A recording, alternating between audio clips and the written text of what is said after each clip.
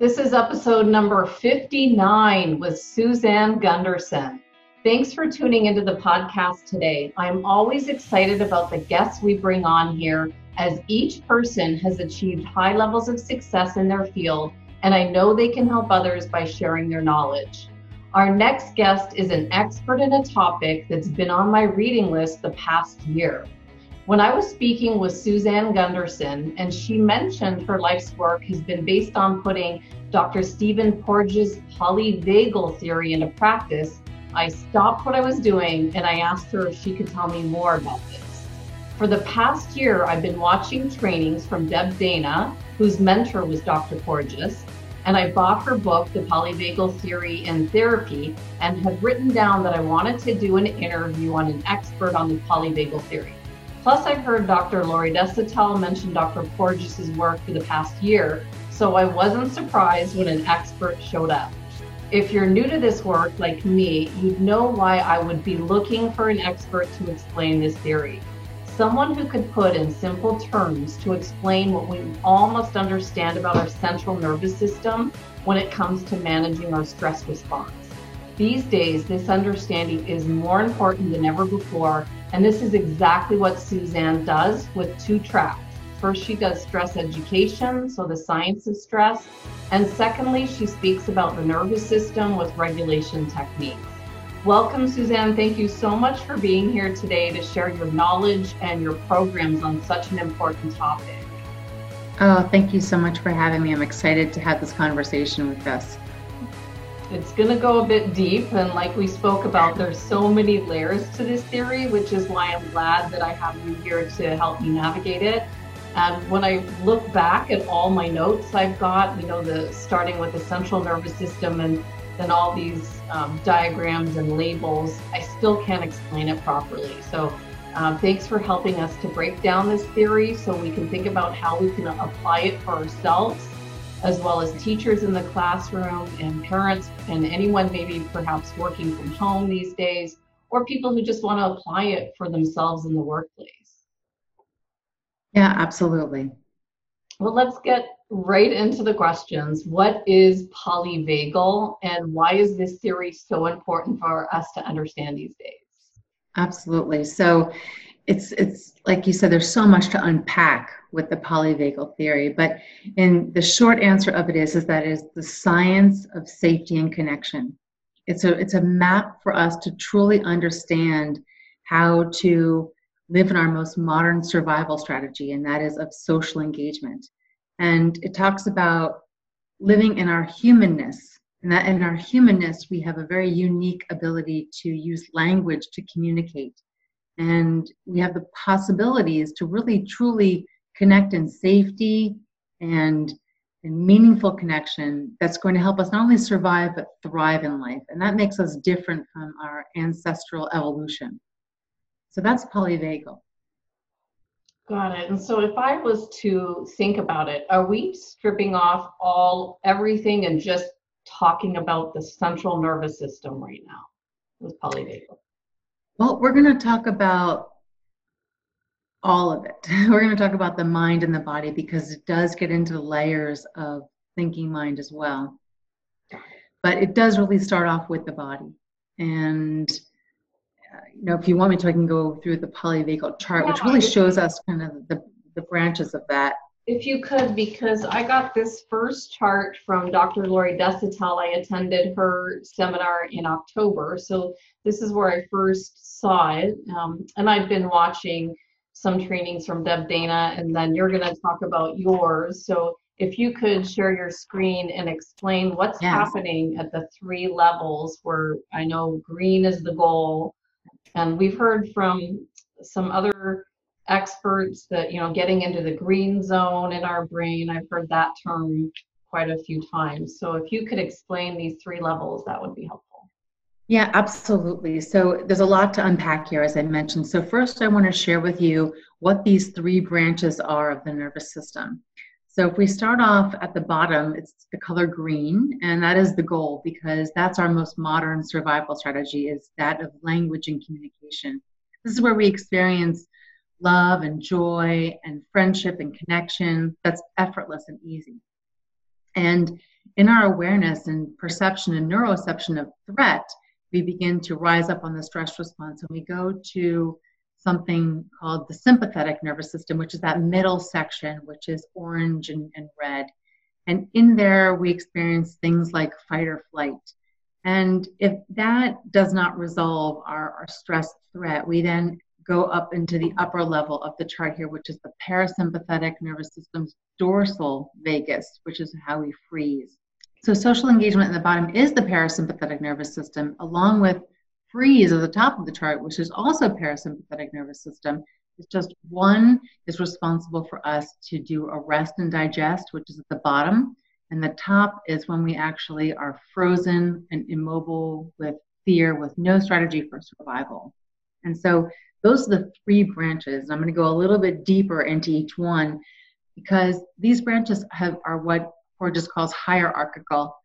So if we go to our most ancient strategy when we were fish, the only survival strategy that we had was to freeze. We couldn't run away. We didn't have arms or legs. We couldn't fight. So our survival strategy truly was to just shut down.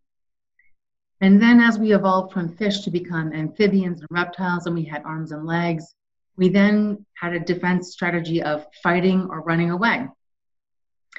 And then now we have evolved into our humanness, and that is the bottom of the chart. And that's where we have that language as our most modern survival strategy. Not necessarily that we're using that all the time, but it is a possibility for us. So we've got the three branches. They are hierarchical, meaning that when we are threatened, our initial reaction as a human is to look to somebody else for cues of safety and connection. And what we're looking for can be conscious or subconscious. But what it is that you're actually looking for are a raised eyebrow, a pleasant tone of voice, even a higher tone of voice, a regulated heartbeat, something that's going to make you feel like you are safe and connected. And when the body receives those kinds of safety cues, it will start to calm down. But if it doesn't, then we revert back to more ancient strategies like fight or flight. And if fight or flight isn't something that's accessible to us, or that we exhaust ourselves and we can't, then we go into freeze. So we'll just keep going hierarchically backward in our evolution. And this is why we need all three of these branches in our humanness. It's not to say we should never experience fight or flight or freeze. We need these strategies for survival in certain instances in our life. It's just that we need to be able to embrace our human evolution and come into using language and communication as our most, dominant and modern way of connecting and surviving. I also want to share with you that, the chart also shows us by branch what type of symptoms that we might be experiencing based on where we might be stuck. So when we have a receiving some type of a perception of threat and our body reacts to it, we might see an increase in blood pressure, in heart rate, in adrenaline, in our cardiovascular system. We might have a contraction of the musculoskeletal system begin to happen. And we go into putting all of our resources into fighting or flighting. And then if we're unable to resolve the threat at that level, we move to the freeze stage. And the freeze stage literally releases everything. It just collapses everything. You know that old expression, scared, blank, where you release all your bowels. That's what it means when you completely go into freeze mode. So when you're in sympathetic nervous system, everything increases, heart rate increases, your cardiovascular increases, the breath work, your musculoskeletal system tightens up. But then when you go into freeze mode, everything just collapses and comes down. And each one of these branches has stress symptoms associated with them. So you can see some of the emotions listed here on this chart. You might be somebody who's anxious all the time, or lives with panic, lives in anger. Or maybe you're somebody who, even farther up on the top of the chart, is in shutdown mode, who's had addiction problems, who deals with brain fog, things where you just don't have access to all your resources. So truly, polyvagal is a chart for how to map out for us to get back to safety and connection. And when I'm looking at the chart and the three levels, so I can always think of it that some threat or some stress is always good for us because it motivates us. So I'm always thinking it's not all bad, but just knowing that we need some strategies to get ourselves back on track so that Absolutely. we're, And yeah. yeah, that blue wavy line between the green and the red at the bottom is an appropriate level of stress. We want to live with excitement and enthusiasm, and we don't want to just be lying in a hammock all the time, which would be kind of green and calm. So we go up between, the green and the red with appropriate levels of stress, but we need to be able to peak that appropriate level and then come back down to calm again, not peak and continue to rise up on that stress threat response. Got it. Absolutely. So what would be some strategies to help us get out of the red zone? Let's just say if we're, our workload is really high, what are some strategies that we can do, and what would you suggest? I know you talked about some top down ones and some bottom up ones. What would you suggest? So when we're looking at this chart, we have to understand that the vagus nerve in the body, which connects kind of the parasympathetic and the sympathetic nervous system together, meaning it kind of helps the brainstem decide which direction it needs to go. The vagus nerve runs from the back of your throat, down your spine, all and through every single organ that you have.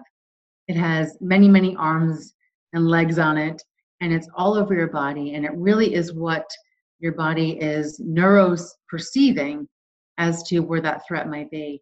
So I like to do vagal toning exercises because they're really easy and they're super effective and quick. So some of those things are in the Deb Dana book. A quick inhale and a long exhale. So I thought I would go off kind of a list of what these vagal toning exercises. So if you're taking notes, take notes. And I'm going to stop sharing right now if that's okay. We can kind of see each other again. So the first one that's really simple is if you just take a quick inhale and a long exhale, what you're actually doing is you're vibrating that vagus nerve in the back of your throat. See, when you have stress is like a hiccup to your body system.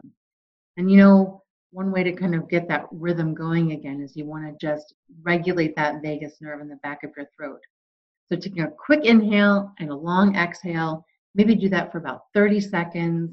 Quick inhale, long exhale. That'll start to reverberate that vagus nerve in the back of the throat and be able to help you to regulate that vagus back down to calm again. And it will kind of they'll call off, the alarm system that's going on in the mind body. Another one. Before you go to your next one, we just did episode 58, released it today. And they're a virtual reality company that's teaching these skills to students and teachers in the classroom. And they talk about it as box breathing. And they've got the students that draw a box for how they want to exhale, make sure that they're exhaling the right number out. And so that was one of the examples on our last episode. So it's interesting how now you've tied in the vagus nerve, how important it is for our nervous system to make sure that we're taking those breaths. Because we know it works. Oh, absolutely. But why does it work so well? Can you explain? Because the throat, where we inhale through, is very closely connected to where the vagus nerve is. The vagus nerve is the very ropey, thick nerve that runs from our brainstem down into all of our organs in our body. And so it runs along the back of the throat. So breathing, like Ujjayi breathing in yoga, where you hear that real sound of the ocean kind of voice, any kind of chanting or humming, or any wind instruments that you might play, like a recorder or a flute, anything where you're actually using that breath with intention is going to help give that reverberation into the vagus nerve, and it will help to kind of reset that quote unquote hiccup that the vagus nerve may be experiencing when it's stuck in the stress response. So if you're in the classroom and you're stressed, you can just take a quick inhale and a long exhale and start to regulate that vagus nerve for yourself. Wow. That's why we do that with the breath. And we can do it with humming. You can do it with the chanting of Om. You can also use the word Vu, which is a Peter Levine word, Vu. gets that kind of humming going in the back of the throat. Also, you could just pound your thymus on your chest. That'll also wake up your vagus nerve. You could also listen on YouTube for free, some free drumming music. There's drumming, just primal drumming that will help reset that rhythm in the vagus nerve. And then there's also some energy methods like tapping, where you can actually tap on energy points. One of my favorite is Eden's energy method, something that she calls a triple warmer smoothie. And I thought we could do that together right now, which is a really quick thing to do. Sure. And I know some might be listening and some might be watching. So I'm going to explain it. So if you just took your index finger on the top of your eyebrow, on the inside of your eyebrow, and your middle finger under your eye, yep, and right on the top of your nose. And then you're just going to press into your face and sweep your face from the inside of your eyebrows all the way to your temples with your two fingers. And then take your two fingers on each side, start tapping your temples, and make sure to breathe. And then take those fingers and just tap along the back of your ear on your head all the way down to your neck. And then put your hands in a fist on your thymus and just take a nice breath. I would like to do that about 3 times. So again, just index finger on the top of your eyebrow, middle finger on the top of your nose, and then just sweep your face with your fingers. Take your 2 fingers on each side, tap the temples, and tap your head behind your ears all the way down your neck, all the way to your thymus. Take a nice breath there. So she calls that the triple warmer smoothie. And what that really is doing is that there's an energy meridian in the body that's called triple warmer that's responsible for all of our fight or flight energy. It runs from our ring finger all the way up the arm, back of the head to the temple. So when that fight or flight energy is on fire, it is really signaling from the ring finger all the way up to the temple. So how to reverse that energy is we literally start tapping in the opposite direction. We start engaging that meridian in an opposite direction. It really will very quickly neutralize any kind of stress in that moment. I wanted to tell you about my story about corporate America and some of these strategies, because I know that you're using these strategies in the corporate world. That's yes. right. Yes. So I'm talking about, let's go back 2006. So it was quite a while back. And if there was a new strategy that came on TV, the sales manager would always pull me in and say, Andrea's probably heard of this new energy strategy. Let's ask her. So it was tapping, and she said, have you ever heard of this? And of course, I actually attended a seminar from someone that was working closely with Dr. Bruce Lipton. And I started using tapping for mental strength and resilience with regards to sales. And I always was a top performer. So when something like this came out, they're like, does Andrea do this? And so, of course, I was using it. I was familiar. I said, it works. I've been using it. So my sales manager said, why don't you come in this meeting, you present this to the sales team. And I thought, sure, I'll present this. Like, I've always got these off the wall ideas. But it didn't go over very well at all with the sales team. They looked at me, they thought I was nuts. They're like, what is she talking about? We are totally not doing this. And half of them made fun of me, and I still see some of the guys hiking. They probably still are like, that's the girl that does this weird energy stuff. So tell me, how has it changed now? Is tapping becoming more acceptable to do in the corporate workplace? I know we now have meditation rooms, so we didn't have that back then. But what about like taking time out to this is stuff I do all the time for belief, mental strength. How is it changed?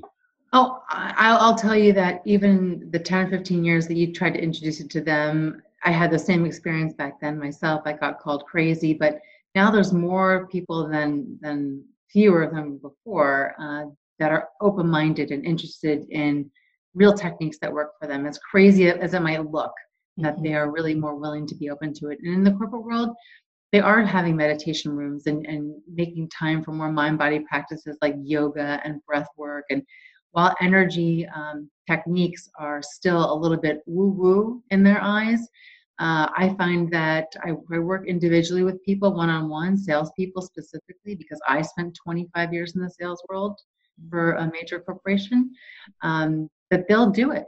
They will do it. It's not something that you will do in public. You won't do it in front of a client, but it is Right. something that they will use as their own toolbox. They can do it in the car. They can do it in their office. They can do it on the phone. I've also worked with brokers and trading rooms and who can't be who don't want to, show people that they're tapping for the visual of what they may be judged as, being doing.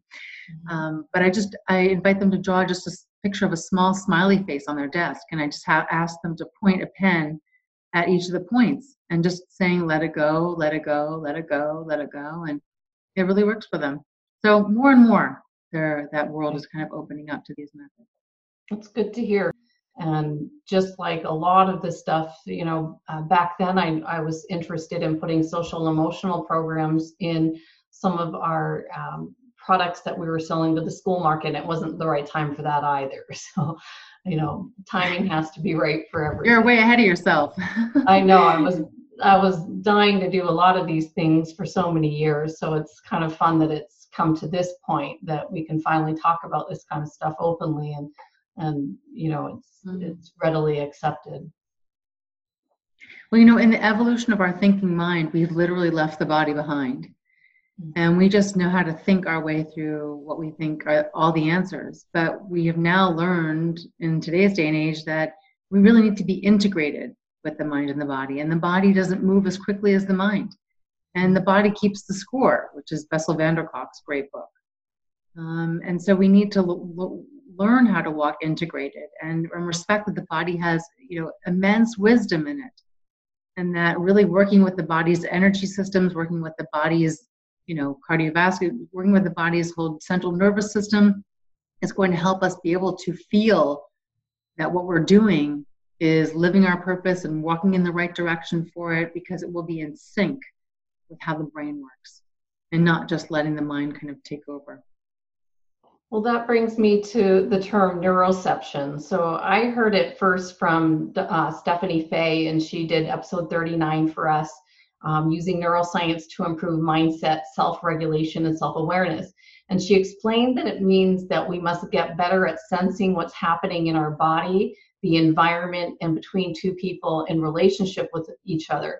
So can you explain the term neuroception and how it can help us to understand ourselves and others better? Sure, absolutely. So neuroception is a word that Dr. Porges made up. He wanted to use the word perception, but it often inferred kind of a mental awareness, as opposed to what he wanted was a whole body experience awareness. And he really is more leaning in the direction of wanting to use a word that inferred intuition. So he created neuroception, neuro meaning the nerves, combined with perception.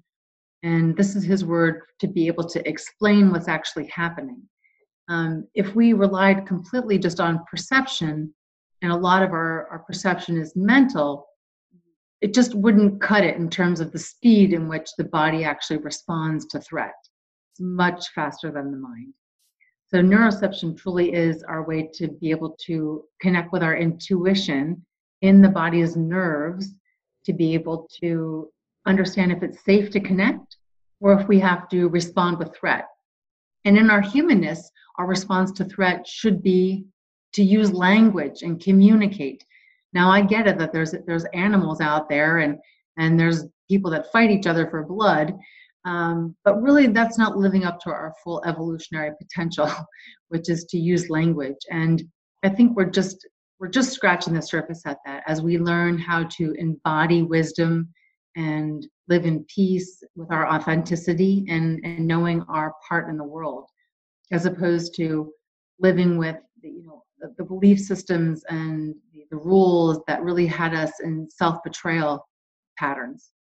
And as we start to evolve out of that and into who we truly are, there's a huge paradigm shift happening with that right now. We will be able to more fully embrace our humanness and be able to leverage more and more the languaging to offer safety and connection with each other than the other strategies. When you think about humans that fight, well, they're using more of a sympathetic nervous system, more ancient strategy of survival because their inability to communicate. You think about children even, right? They don't know how to speak, so they hit each other.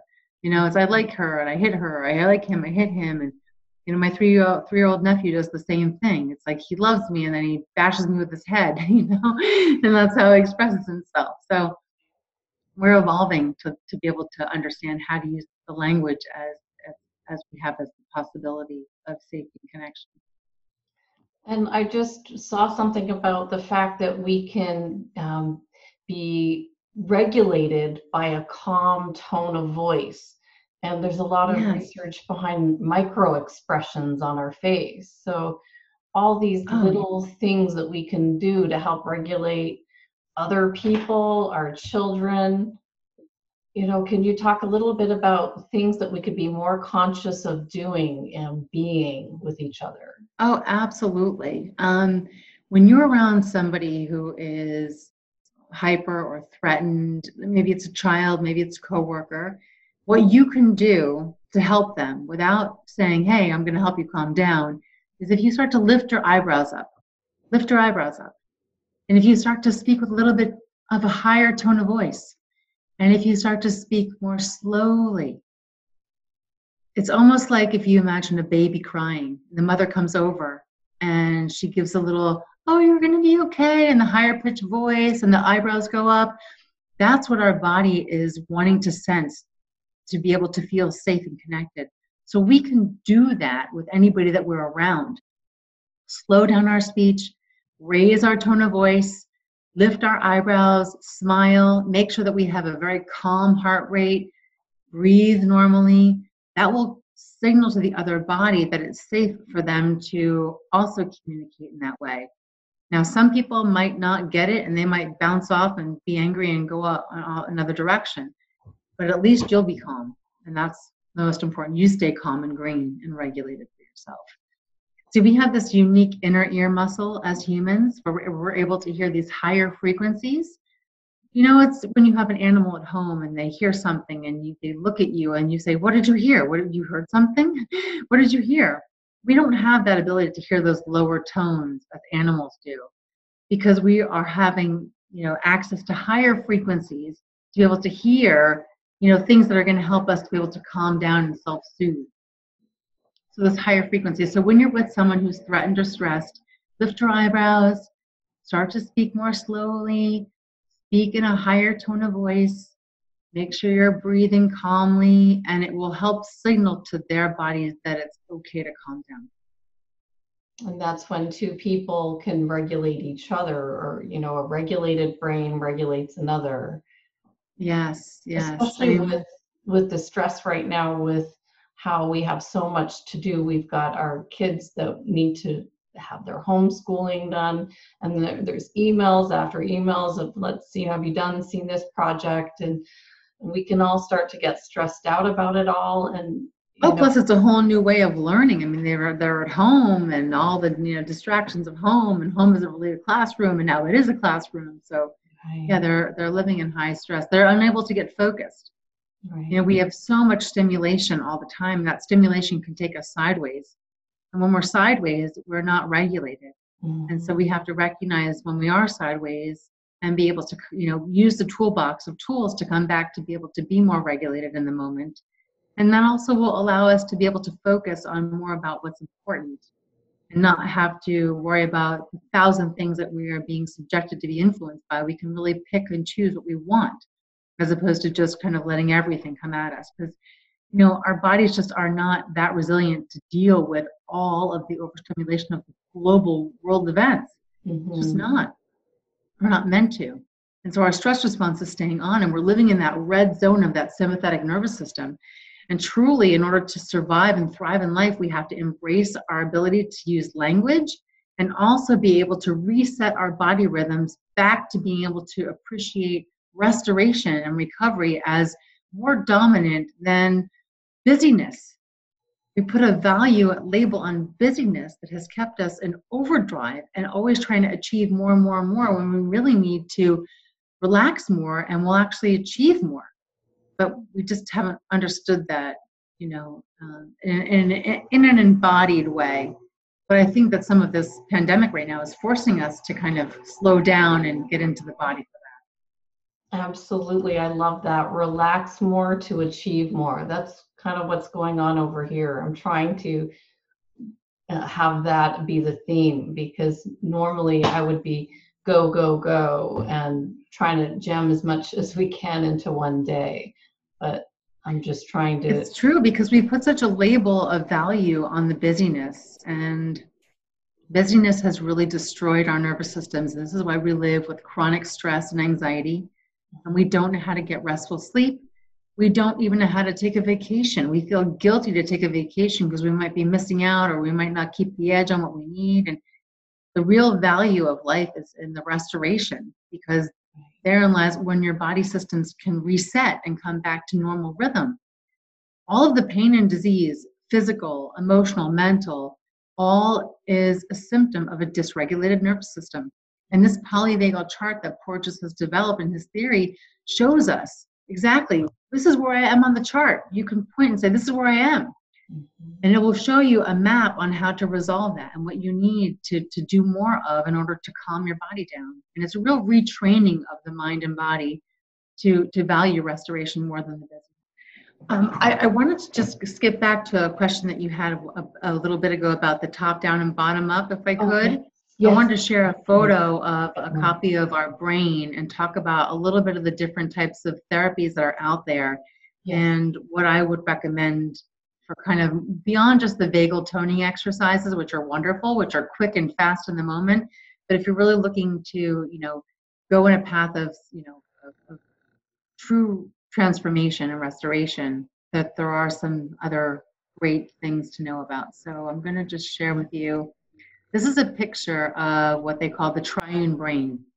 So when we talk about top down versus bottom up type of modalities, top down has traditionally been all of your cognitive behavioral therapy, your talk therapy, your mindfulness, hypnosis even. These are things that have been more Western oriented, as opposed to, what we're learning now in the body being bottom up. It's more of the trauma release exercises, the somatic release exercises, myofascial release, yoga, breath work. And I know we're looking at a picture of a brain, so I want you just to kind of look at the bottom. It says reptilian complex. So the bottom part of the brain is your brainstem. And this is our instincts. There is no emotion here. There's no thinking here. It's complete instinct. And the next layer that we grew into is the limbic system, which is where we keep all of our memories and our emotions. And the next layer we grew into in our humanness is to have this neocortex, specifically the prefrontal cortex, where we have all of our rational thinking and our creative mind. And when we're in stress, that neocortex completely goes offline. You can see the majority of the brain just completely goes offline, and we are living in the reptilian instinct and the limbic system's emotional habits and memories that keep us emotional and keep us living by instinct. So when we talk about top down, we really have been living in the neocortex for the top down types of therapies, like the cognitive behavioral therapies, the talk therapies. But as we've been discussing with polyvagal, we have been living more in the more ancient strategies of survival, which are closer to the reptilian part of our brain. So I believe it truly makes sense in terms of healing and transformation to start with the body, because the body is instructed by the brainstem. When we begin to regulate the body, then we'll have an opportunity to have more of a relationship with emotion that is going to keep us more in control, and also be able to relate in our rational thinking mind. Again, when we're stressed, that rational thinking mind, that neocortex completely goes offline. We have no access to it. And really, in order to resolve the stress response, we have to go to the body, go to that brainstem, and be able to do the activities like somatic release exercises, the myofascial release, the massage, the yoga, the breath work, things that are just really in tune with your body to help regulate the vagus nerve and help those body systems come down off that stress response on that polyvagal chart that we saw. That way we can start to, invite in some of the emotions and be able to relate with them a little bit differently. And then we can actually go into the thinking mind and have a different perception about things that might be triggering us to keep us in that threat response. So that's why I like sharing the copy of this picture, because it really helps me, lean in the direction of body first. It makes sense based on our evolution. We started with a brainstem. We then grew into having more of a limbic system for emotions. Then we grew into that thinking mind. So get back to basics, go to the body, work with that reptilian brain by doing some of those body exercises.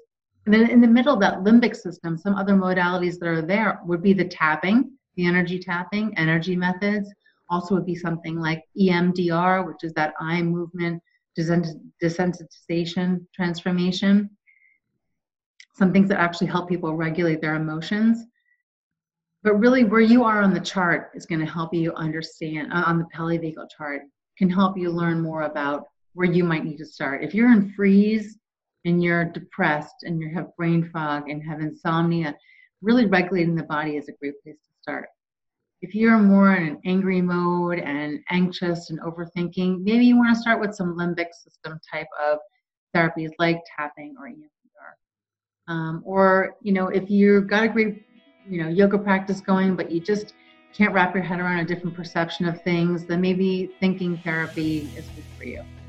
But know where you're at. And this is a real simple way to kind of figure that out between the polyvagal chart and this brain copy. So thanks for letting me share that. There's something that I have seen from Dr. Bruce Perry where he always goes back to the fact that in order for us to have clear thinking in our cortex, we have to have gone through all the other areas. So he talks about bottom up, like to get to our thinking at the top. So start from the bottom and go up. Right. Have you ever talked to somebody who said, I just can't meditate? I hear a lot of clients share with me that they just can't meditate, which makes a lot of sense because if you're trying to calm the mind down, the mind is only overthinking because the body's overwhelmed. So you have to really regulate the body, really relate with those emotions, and then you'll be able to access the thinking mind. So it's nothing is wrong with you if you can't meditate. It just means you need to help your body calm down first in order to be able to stay with your body's breath, stay within your body, because sometimes for people that's very traumatizing. So regulating the body, regulating the emotions will help you to bring that thinking mind back online. You'll have more of a chance of being successful at any type of meditation practice. But truly what Dr. Bruce Perry says is exactly right, is that you can't be thinking when the thinking mind is offline. You've got to regulate the rest of the other systems to be able to bring that thinking mind back online. So that brings us back to the fact that we've all got to make sure we're doing all the things we need during these times, our exercise, taking some time, some breaks away, go outside, go for walks if we can. Not everyone's able to go out right now, but trying to find those ways to regulate ourselves so that we can have a calm mind. So hopefully some of these strategies could help people. And if people want to get a hold of you to learn more about your work, what's the best way? I have a website called transformedconnections.com. I offer a free 30-minute consultation. So you're welcome to go to the website and schedule some time with me and share with me what might be going on with your stress. And I offer stress resilience solutions, both top down and bottom up, depending on where you're at. And it's a real opportunity, if you're really, ready to do the work and have a toolbox to manage stress for the rest of your life, and it's to win it with you. Wonderful. Well, I want to thank you so much, Suzanne, for explaining this polyvagal theory, making it not as complex, breaking it down a little bit, making it understandable for all of us to use, whether we're parents at home, trying to think of some strategies to use, some breathing that we can use, whether at home, school, or in the workplace. So thank you so much for all of these ideas. Oh, you're welcome. Thank you for having me. I really enjoyed the conversation. Wonderful. I look forward to learning more about what you're doing, and thanks so much. You have a wonderful day. You too. If you're enjoying the Neuroscience Meets Social and Emotional Learning podcast, please don't forget to subscribe so you'll stay up to date with our new episode. While you're there, please feel free to give us a review or a 5-star rating, as it helps others find us. For more information on our programs, books, and tools for schools and the workplace, visit us at www.achieveit360.com.